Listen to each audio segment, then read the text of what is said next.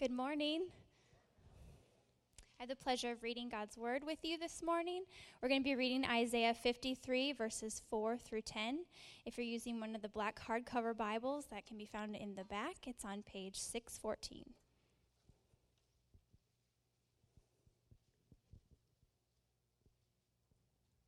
And as we read, please remember that we're reading God's Word.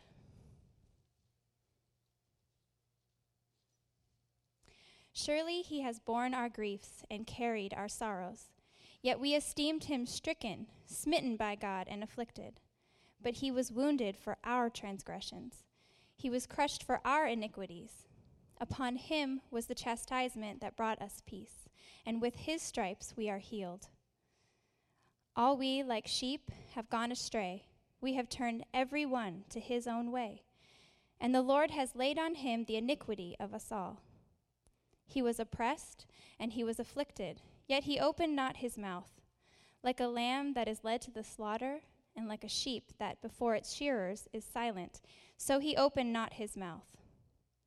By oppression and judgment he was taken away. And as for his generation, who considered that he was cut off out of the land of the living, stricken for the transgressions of my people. And they made his grave with the wicked, and with a rich man in his death, although he had done no violence, and there was no deceit in his mouth. Yet it was the will of the Lord to crush him. He has put him to grief. When his soul makes an offering for guilt, he shall see his offspring. He shall prolong his days. The will of the Lord shall prosper in his hand. You may be seated.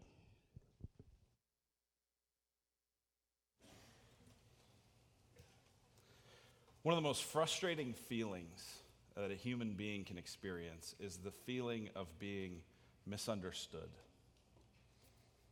Ever a time like that when you said one thing and someone just heard something totally different and it's not what you meant, right? There's times when we're misunderstood because we say things that are stupid, and it's like we're not really misunderstood, we're just understood to be jerks. Right? I'm not talking about that. I'm talking about times when you say something and someone doesn't understand what you meant. I remember a time in ministry some time back where there was a key person that was part of my ministry that I had invested quite a bit in, and the decision was made by leadership that this person didn't understand. And when we talked about it, he had infused all of our explanations of what had happened with opposite meanings of what we meant. And so we had said one thing, and at best, he just kind of didn't believe it. More often, he actually infused it with like we had lied about stuff. And I remember having this conversation with him going, do you remember when we said this, and this? Do you remember when I said this? Do you remember when I told you that? Yes.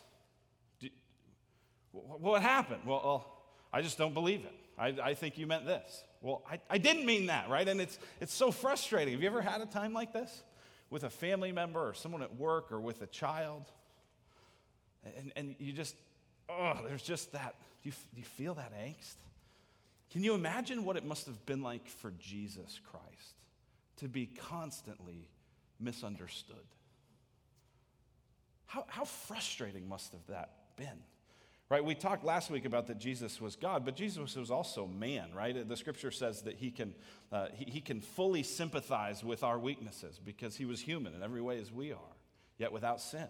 And so imagine the frustration that Jesus must have had, right? Because he came, and a lot of the people of his day, even his disciples, their assumption was that he came to be a political king who would conquer Rome.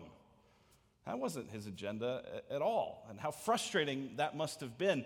Even after 3 years of training these disciples, and he's in the garden betrayed, and one of them chops off the soldier's ears, thinking, we're going to war. And he's going, guys, we've been over this.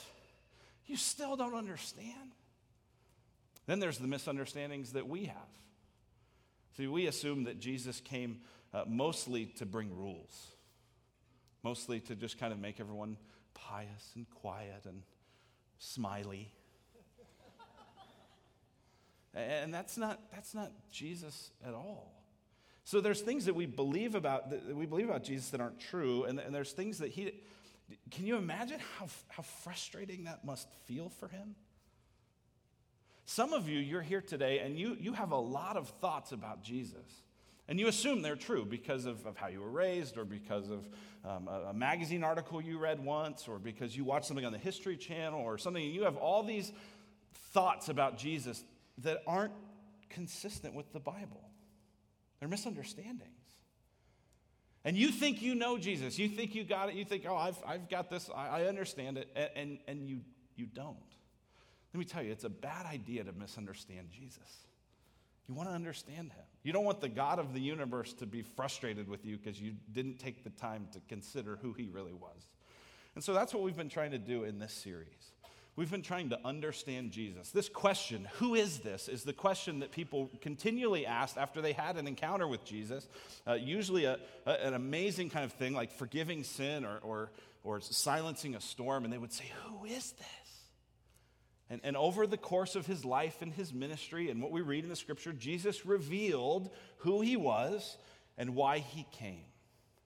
And today we look at why he came. He didn't come to be a political ruler who would overthrow Rome. He didn't come to just make us sort of nice, good people who didn't watch movies. No, he wasn't interested in that. He came for one reason. Jesus came to die. Jesus came to die. What we've looked at so far in this series, we started on Easter with kind of the climax of the story, the resurrection, and then we backed out and we sort of looked at the story of who Jesus was. We looked the first week, we answered this question: what's the matter with people? And the matter with people is sin, right? And it's not just people out there, it's people in here, it's people in here. Right, the band sang that bluegrass song, Crooked Deep Down. Everyone is crooked deep down. And we are crooked deep down. And that's been the condition since the fall of man in Genesis 3 in the Garden of Eden. And God knew that was the condition of man, that he was fallen. And God did not want man to stay in that condition forever. And so after he banished Adam and Eve from the garden, he did something interesting. We read about it in Genesis 3, verse 24. It says, he drove out the man, and at the east of the Garden of Eden, he placed the cherubim and a flaming sword that turned every way to guard the way to the tree of life. The tree of life represents access to God, life with God. And what is happening here is you can't get back to the tree of life. You can't get back to access with God unless you fall under the flaming sword. And so man had not had access to God because of our sin. God begins to intervene with that. And so last week, we asked, what's so special about Jesus? And Josh gave you a couple answers. One is that he's divine, but also that he's sinless, right? If we are crooked deep down and we are full of sin and there is no one righteous, no, not one, as the scripture says, then what we need is a righteous one. We need a sinless one. We need a spotless lamb. And that's who Jesus is. And then today we ask this question: what was behind the death of Jesus? So what's the problem with people? What's so special about Jesus? Now, what's behind his death? The scripture says he was the Lamb of God who would take away the sin of the world.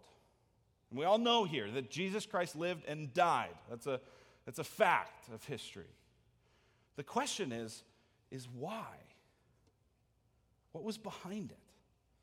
Well, we read in this passage in Isaiah 53, and some people have called Isaiah the fifth gospel. It was written about 700 years before Christ, but it's so filled with the good news about this coming Messiah.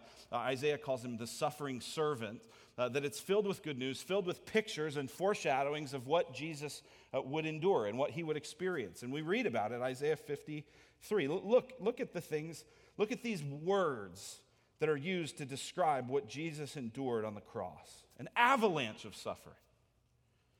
Verse 4, we esteemed him stricken, smitten, afflicted. Verse 5, wounded, crushed, chastised. Verse 6, the Lord has laid on him the iniquity of us all. Verse 7, he was oppressed, he was afflicted, like a lamb that is led to the slaughter. Verse 8, by oppression and judgment he was taken away. He was cut off out of the land of the living, stricken for the transgression of my people. Jesus endured horrible agony, an avalanche of suffering on the cross, and not just physically, but being cut off from God. And that's why the most amazing things that we read in this, there's three places in here where we see what was behind the suffering of Jesus. Look at verse 4. Surely he has borne our griefs and carried our sorrows, yet we esteemed him stricken, smitten by God. Okay, look at verse 6. The end of verse 6. The Lord has laid on him the iniquity of us all. Verse 10. Yet it was the will of the Lord to crush him. He has put him to grief. See, Jesus endures an avalanche of suffering, and we see very clearly 3 times, said in 3 different ways, that it was God himself who was behind this. God himself who was crushing him. God himself who was smiting him. See, there was a debate a few years ago when The Passion of the Christ came out. You guys remember that movie, and you remember the whirlwind of controversy that surrounded it? About who killed Jesus, right? The assumption was that this is a bad movie because it's saying the Jews killed Jesus. And the Jews said, well, no, technically the Romans killed him. And the debates, I get the debate. I understand it in the history of how things work and in culture. But there's one answer to the question, who killed Jesus? God. God the Father killed God the Son. He smited him. He laid on him our iniquity. He crushed him. So the question is, why? What was behind that? What would drive the Heavenly Father to crush his Son? What was behind that? And so what we're going to do today is we're going to give 3 answers to that. Now, normally we're working through just one passage of Scripture, or we'll work through a book of the Bible. That's why we generally, the passage we read, we don't put up on the screen. But we're going to look at 3 other passages. We're kind of breaking from how we typically would study today. And each of the 3 answers to that question, why would the Lord crush his own Son? We're going to look at a passage for that. So we'll put this on the screen. There's 3 reasons that the Father crushed his Son. Number 1, to display his justice. Number 2, to display his love. And number 3, to bring us to himself. So we're going to start with that first one. Jesus was crushed by his Father so that God could display his justice. So God could display his justice. When justice is thwarted, we get appropriately furious. When there's something that should happen and it doesn't, not just something we wish would happen, something we're hoping would happen, but like a right and wrong, and it doesn't happen the way it's supposed to, the way that justice and righteousness would say, we get angry, right? So I can think about last year, I think it was, when Armando Galarraga for the Detroit Tigers threw a perfect game. If you're not a baseball fan, a perfect game means nobody got on base from the other team. He was the pitcher. He was getting everybody out, and the very last out, the 27th out, he's covering first base. There's a ground ball. He catches it, steps on the base. 1,001, 1,002. The runner does on the base, and the umpire calls him safe. No perfect game, right? And that might have worked like 80 years ago, but we got a thing called instant replay. And people were so outraged by the injustice that he was robbed, that Jim Joyce, the first base umpire, received death threats at his house. Because it was clearly wrong, right? Justice was thwarted. We're furious.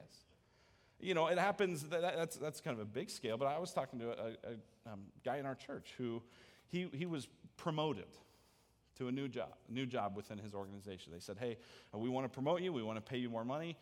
The bummer is you're going to have to work swing shift, so you're not going to be home at night anymore with your family, but you're going to make more money, and they're in a position where they really need to make that money, and so he takes the job, and the first day they say, oh, by the way, we're not going to be able to pay you more. And I just heard, you all had the exact same reaction that I did, right? Are you kidding me? I mean, like doesn't that just infuriate you? And God is the most just, the most righteous person in the universe. The reason we have this cry for justice is because we're made in God's image, and that's how God is. And so God crushes his Son to display his justice. And I want to show you this in Romans chapter 3. We'll put this on the screen, but if you'd like to follow along in your own Bible, or if you have one of the black hardcover Bibles, this is page 941. Romans 3. And we had looked a few weeks ago when we looked at that everybody's sinful, at Romans 3, 10 through 12, where it says, no one's righteous, no, not one, no one understands, all have turned aside, no one does good, not even one. And that is followed in chapter 3, verse 20, by this. And this should sound familiar to those of you who were here for our Galatians series. Verse 20 says, for by works of the law, no human being will be justified in his sight, since through the law comes knowledge of sin. Now, let me just pause for a second, and especially for those of you who are guests with us or who are newer to church, maybe you're a new Christian, this passage of Romans here, in Romans 3, is as theological and as technical as it relates to language as any passage in the Bible, right? So you're going to get a little bit of, you ready for a little theology? Right? You didn't come to church just to have me tell you how great you are, right? You came to learn something, and you're going to learn something. But the first thing you got to see is there's a word here you may not understand. It's justified. It's a legal word. What Paul's here saying is by works of the law, by doing good things, by being moral, by attending church, by helping people, by giving money, anything that you would say is a good work, by works of the law, no human being will be justified, will be made right with God. That's what that word justified means. You won't be made right with God by doing good things, since through the law comes knowledge of sin. The only thing that the law, the rules tell you is that you can't keep them, right? We talked about this as we studied Galatians. We said, the first thing you think when you see a sign that says wet paint, don't touch, is, boy, I'd like to touch that, right? The law just exposes sin. And so he says this, verse 21, but now the righteousness of God, and that phrase, righteousness of God, phrased that way is usually used in the book of Romans to talk about salvation. Now, salvation has been manifested apart from the law, so apart from keeping the law. Although the law, capital L, that's referring to Old Testament scriptures, and the prophets, that's the Old Testament scriptures, bear witness to it. The righteousness of God through faith in Jesus Christ for all who believe. What Paul is writing here in this letter is he said, listen, there's no one good, no, not one. He says, therefore, if you try to do good to be made right with God, it ain't going to work. But God has made a way of salvation separate from trying to do good works of the law. There's a way of salvation. It's the righteousness of God, salvation through faith in Christ Jesus. Let's pause on faith. Faith is trusting God. Faith is depending on God. Faith is believing that what God says is true and acting on it. So this morning we had a minor crisis in our home because Abby got a bowl of what she thought were corn checks. She wanted honey nut checks. I didn't want corn checks, right? Oh, sweetheart. Honey, they're honey nut checks. No, they're not. They really are. They're honey nut checks. Trust mommy. Eat them. And it wasn't until she took a bite, right? She was trusting. She was having faith that what mommy said was true. Right? So there's a way to be made right with God. It's by faith. It's by trusting in God. It says, for there is no distinction. Verse 23, for all have sinned and fall short of the glory of God. Everybody falls short of the glory of God. So there's not like, well, these people can be made right with God by keeping the rules, and these people need faith. No, everybody's broken the rules. Everybody's dead in sin. Everybody has fallen short of the glory of God. Some have defined the word sin as missing the mark. God sets a target out, you shoot your arrow, it's off. You missed it. You fall short. Verse 24, and are justified, again, that means made right with him, and are justified by his grace as a gift through the redemption that is in Christ Jesus. Redemption means rescue. The or deliverance. It's to be saved from something. You fall in a pool and you can't swim, you are rescued, you are redeemed. How does that happen? Through Christ Jesus. And then here's where we get to the part about God's justice, okay? Remember, we're all talking about why did Jesus have to die? It all has to do with God's justice. Verse 25. Whom God put forward as a propitiation by his blood to be received by faith. I told you there were some big words in here, weren't there? How many of you heard propitiation this week as part of your job? I don't think so, right? Propitiation means to absorb wrath. It's saying God put forward Jesus as a wrath absorber. So all the anger and all the fury and all the wrath that God would have against sin, because God is just. And when people are sinned against, right, when you're lied to about a job promotion and it makes you angry, that's because you're in the image of God. And it makes God angry when we sin, when we hurt each other. When we break the fabric of how he created the universe, it rightly makes God angry.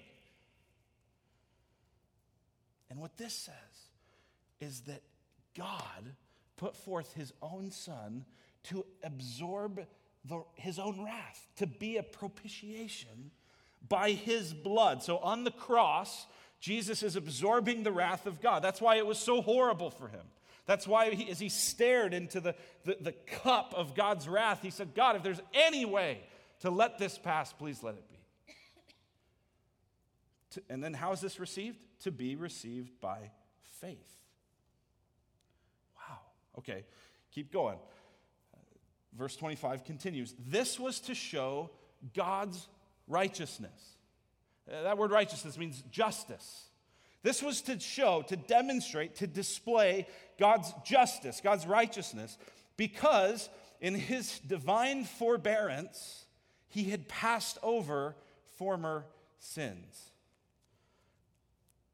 This is as technical as the Bible gets, okay? Divine forbearance. And you have to go back a bit. In the Garden of Eden, in Genesis 3, God had told them, in the day you eat of the tree of the knowledge of good and evil, you will surely die. And they eat of the fruit. What happens? Well, they die spiritually, but they don't experience the furious wrath of God on them in that moment, do they? No. And so there would be a part of you that would go, well, God's not just. God's not punishing sin the way he should. God said do this. If you do this, you'll die. And he's not doing it, right? God's being an inconsistent parent here. God, would you please discipline your kids? Well, listen, if God's going to do that, then he's going to pour out his wrath on you every time you twist the truth, you think of yourself more highly than you should, you consider yourself before others, you say a bitter word of gossip, you should just, boom, be struck dead. That's what you deserve. That's what I deserve. And yet God devises this plan, and he does it before time begins, the scripture tells us, whereby he could pass over a certain amount of sins. There would be a way where he would not give you what you deserve instantly. There's a patience here. And so this is saying that God did this to show, listen, I am righteous. I will deal with sin. I will take sin so seriously that I will pour out my wrath on my son. Don't you dare for a moment say, well, God's not just. He said he'd do this. God's saying, I'm pouring out my wrath.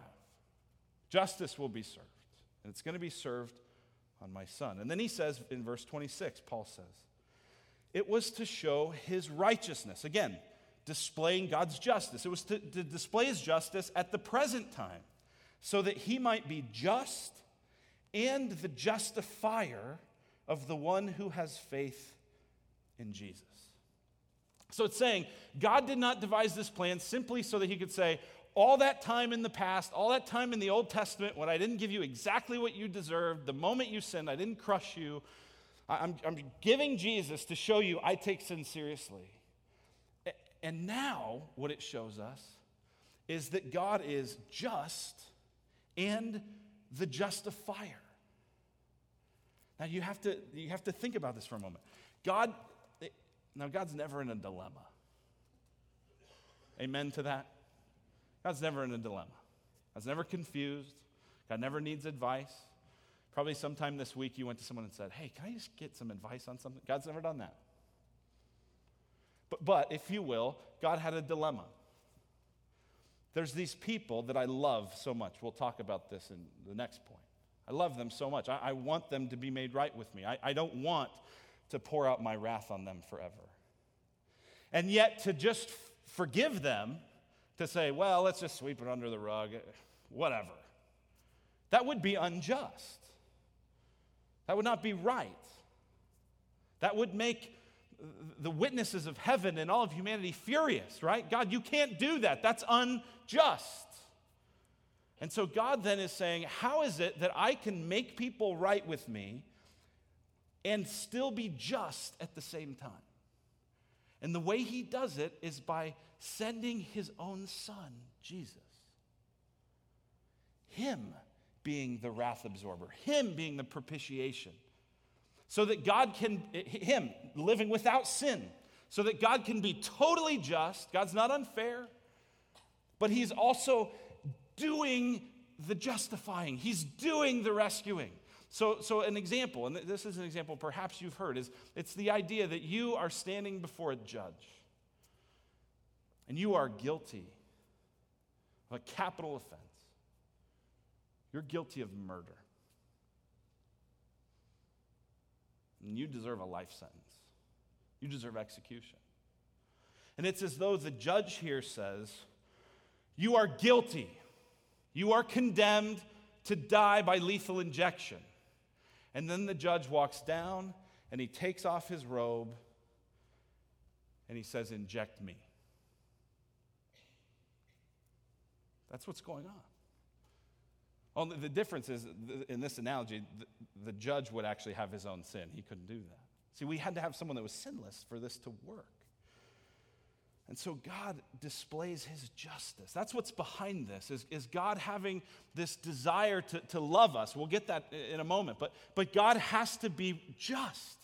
He has to display, this is who he is. He is angry at sin, and he's so angry that he gave his own son for it. And then verse 27, this is the last thing, we'll go to the next point. Verse 27, then what becomes of our boasting?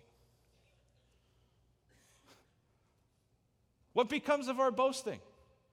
You who are a Christian, that you're so proud that you're a Christian. You're not like all those other people who are sinners. And you look down, right?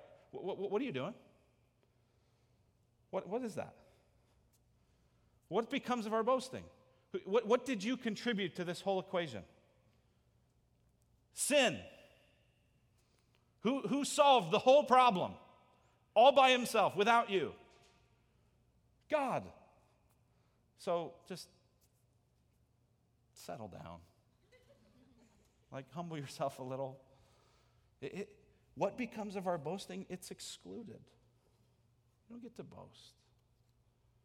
God has done this. God killed and crushed his son to display his justice, to say, I will do what's right. And now exists the reality that you and I will die and we will face the judge. And you can make a case, but the verdict is in. You loved the darkness rather than the light. You're guilty. The verdict's in. And the question is, do you want to pay the penalty? Do you want to experience death forever in what the Bible calls hell? Or do you want the wrath of God, rather than falling on you forever, to fall on Jesus? Well, of course. I mean, if you're like, hell or not hell? It's like, not hell, please. And yet what this takes is trusting in Christ. Seeing Jesus as a treasure, loving him. And even that is a gift to you. We're justified by his grace as a gift. Here's the second thing that's behind the death of Jesus. Why God crushed his own son: to display his love. To display his love. Flip just a couple of pages. You're in Romans 3. Flip to Romans 5. Look at verses 6 through 8.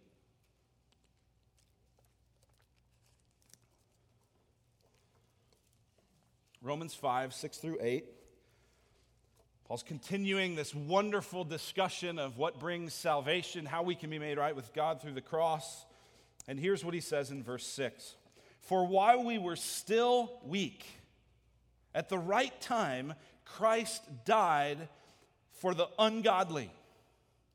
You get that? While we were still weak. God didn't say, well, I'm going to wait till they clean up their act a little bit. I'm going to wait till they start being a little nicer. It says, while we were still weak, Christ died for the really righteous people. No, it says the ungodly. He says, for one will scarcely die for a righteous person, though perhaps for a good person, one would dare even to die. He's saying, I can imagine a situation where someone would look at another human being and go, you are so wonderful that if ever I get the opportunity to like if there's a bullet, I'll step in front of it for you. If we're encountered in a dark alleyway and someone's going to lose their life, I'm going to volunteer for it to be me, right? He goes, that might happen. One will scarcely die for a righteous person, though perhaps for a good person, one would dare even to die. But God shows his love for us in that while we were still sinners, Christ died for us. So picture the most wretched, the most annoying, the most hurtful person that's in your life. And imagine standing next to them and saying, I want to die in their place. That's what Jesus did. That's why it says God shows his love for us. Right? In chapter 3 of Romans, he was showing his justice. We all appreciate justice at sort of this cognitive level, and we go, yeah, I think God should be just. And then it goes, here's the heart of God. So that was the legal thing. That was the theological thing. Here's the personal thing. God wants to show his love. See, all real, life-changing love is substitutionary sacrifice. What do I mean by substitutionary sacrifice? It's sacrificing in the place of somebody else. All real life-transforming love is that. Right? Think about some of the movies that have captured your heart. I went to take the girls to see Beauty and the Beast in 3D. It's back in 3D. I don't know how they do that. Go from 2D to 3D. That's amazing. It's cool. We went and saw that again. And do you remember the part when Belle's father is in prison by the beast? And Belle gives herself for him, even though she knows that she'll probably die in that castle. Self-sacrificing, substitutionary love. If you read or you've seen Hunger Games, this won't ruin it for you. At the very beginning, Katniss, her sister, is selected for these Hunger Games where she will almost certainly die. And Katniss steps in and says, I volunteer, knowing that it's almost certain death for her. That's gripping. That's powerful. This is what parenting is. Parenting, loving your children, is substitutionary sacrifice. Think about it. You abandon your independence. You have to read ridiculously stupid books. You get sick all the time. Right? Your kid's sick. And if it was an adult, you'd go, or if it was someone else's kid, you'd go, stay away from me. I'm not getting near you. I don't want you to get me sick. And instead, it's your kid. And so you can't help them get well unless you get some of their sickness on you. And you just pass it around the house for like weeks. Right? That's because you love. Love is right? You can't love someone in a life-changing way without sacrificing yourself as a substitute in their place, getting some of their mess on you. Now, this is why there are many parents who don't do this, right? And their children pay the price. So someone will pay the price there, right? Either the parents will sacrifice to themselves, sacrifice their independence, sacrifice their own wants for the good of their child having a healthy, stable life. Or the child will pay the price. Someone pays the price. This is what's behind loving hurting people. Right? You know people that are EGR people, I've heard it called. Extra grace required. Right? You're around them and it's exhausting. It's miserable. And a lot of times it's just because that's how they are, but often they're going through really difficult stuff. You go, man, every time I'm with them, I go into it feeling full and I leave feeling drained. Well, do you know what happened? Some of their emptiness spilled up on you, and some of your fullness went on them. You had to get close. You had to endure it in their place. That's what love is. That's why to abstain from that isn't loving, it's selfish. To love is inherently to substitute yourself, to do it in their place. Forgiving somebody. The act of forgiveness is an act of love, and it is always an act of substitutionary sacrifice. I remember when we first moved out to Arizona, and we were involved at the church that is now the Redemption Gilbert campus.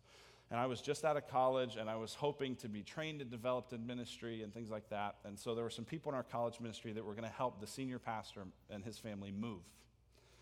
So I thought, oh, cool, this would be a good chance to get to meet this guy, maybe talk to him, and maybe, get an in, right? So me and another guy, we grab their coffee table. And their coffee table was wooden with glass in the middle.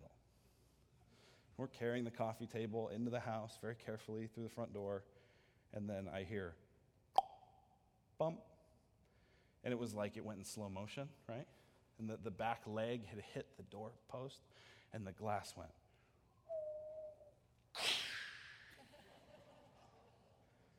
Right in the front door. I've like met this guy once, right? He's like this, right?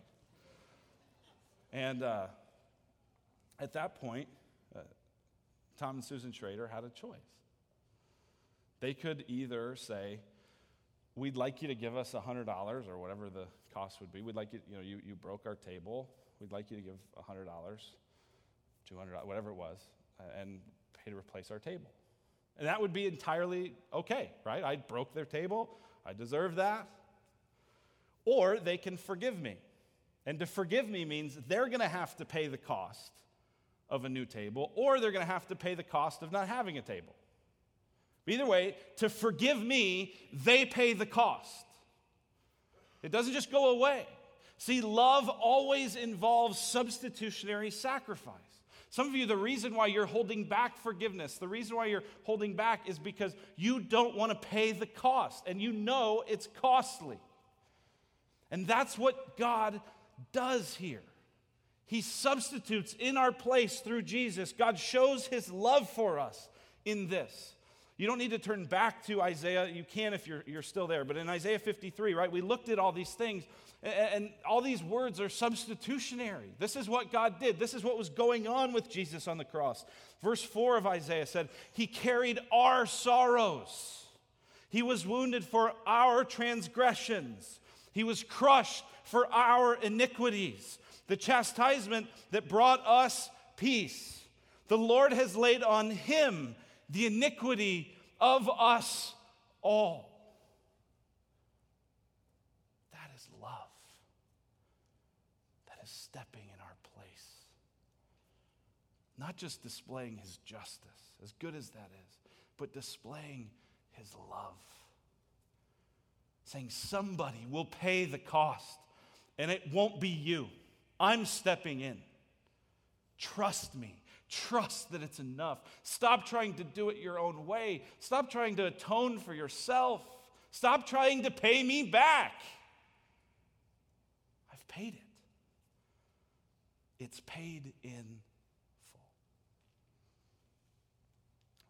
Third reason that God crushed his son was to bring us to himself. See, God loves to display things about himself. because God loves to be glorified, and it's appropriate that God would be glorified. But God is not content to merely display his justice, display his love. He wants you to experience it. He wants to bring you to himself. And so 1 Peter 3:18 says this, "For Christ also suffered once for sins, the righteous for the unrighteous, that he might bring us to God." God's love says he wants us with him. He wants us to be able to boldly approach his throne of grace. He promises, "I will never leave you or forsake you. And greater is he that is in you than he that's in the world. I want you with me." Remember the Garden of Eden? Remember how they were banished? And how there was this flaming sword. They couldn't get back to the tree of life unless they fell under the flaming sword. Tim Keller says this, "Jesus took the sword for you and me. That's why at the moment Jesus died, the veil that covered the Holy of Holies in the temple was ripped from top to bottom. It wasn't just ruined, it was made obsolete so that now we all have access to the presence of God. The flaming sword claimed its victim. The veil was parted. The way back into the garden was permanently reopened." That's great news. You can know God. It does not matter what you have done. The things that you have done that you are plagued with, the things that people know that you've done, where you think, "I could never become a Christian because all these people go, oh, you're such a hypocrite, and I know what you've done." And the things that have stained your soul, that have stained your heart, even the things that only you know about, even the things that have been done to you. You carry that. You think, I could never get that clean. I could never be made right with God. I could never approach God with boldness. He knows what I've done. And the scripture says, Christ suffered for that sin. The righteous for the unrighteous. You don't need to get righteous. You don't need to make yourself up. You don't need to dress up in sort of this pretend way of, look at me, I think I've got my act together. While you were still a sinner, Christ died. The question is, will you come? Will you come to him? Will you receive that gift? Will you trust him? Will you take a bite of the cereal and believe that what he says is true? Let's pray. Lord, we thank you for giving us your Son. Lord, we all like sheep have gone astray, and you have laid on him the iniquity of us all. God, we've experienced grace that we don't deserve, and you've done it to display your justice and your love, but most of all to bring us to yourself. And so, Lord, I pray that we would experience that kind of relationship, that kind of renewal, that kind of love. God, thank you for your abundant kindness to us. God, draw us near to you, we pray. In Jesus' name, amen. Amen. Amen. Well, we're going to respond to that good news now by taking communion and by singing. I've been praying to the Lord. I heard a really interesting analogy by Tim Keller, the same guy Luke just quoted this week. And he was talking about space, you know, that they brought the shuttle to some museum this week. And the first man to ever go into outer space was a Russian cosmonaut. And there was a lot of people were curious what he was going to find up there. And some people of faith thought he might see heaven. No one had been up there. And so he went up to space, came back down and said, I've been to the heavens and I see no God there. And it was a really sad kind of statement. And Keller's response was, the residence of God, where Jesus went when he ascended, isn't a physical residence in our realm, like you could take a spaceship there or something like that. Where God resides is above us, much like a playwright resides above the play that he or she word author, or the author of a book resides above the story that they penned. And he said the only way the actors in the play or the characters in the story could find the playwright or the author would be if the author wrote themselves into the story. And that's exactly what God did. That's what we just heard Luke expound on for us today. God wrote himself into the story because we had a problem that we couldn't solve. As Luke mentioned, it required a perfect sacrifice. No one else could bear your sin or mine because they had to bear the load of their own sin. And the penalty, Scripture says, for what we need to pay is an eternal penalty. So any other sacrifice would never be done paying for their own sin to take on ours. And so God wrote himself into the story. Jesus, the divine second person of the Trinity, eternally existing, creator of all things, sustainer of all things, wrote himself in, came down, lived, suffered, died, and rose again on our behalf, so that we, through faith in him, could find forgiveness, could experience God's love, could draw near and be with him. Scripture calls that life, knowing God. Being close to him is life. And so today, if you are a believer in Jesus, if you have trusted him, if you've put your faith in his perfect work on your behalf and you no longer trust in your own goodness or good deeds, but you trust in him, if that's your story, if you'd say, sign me up, I'm all in on that, then communion is for you. We would love for you to participate in this time of remembering God coming near by taking this cracker that represents his body and the juice that represents his blood, and you're actually going to take those into your body with the understanding that God now can be known that closely.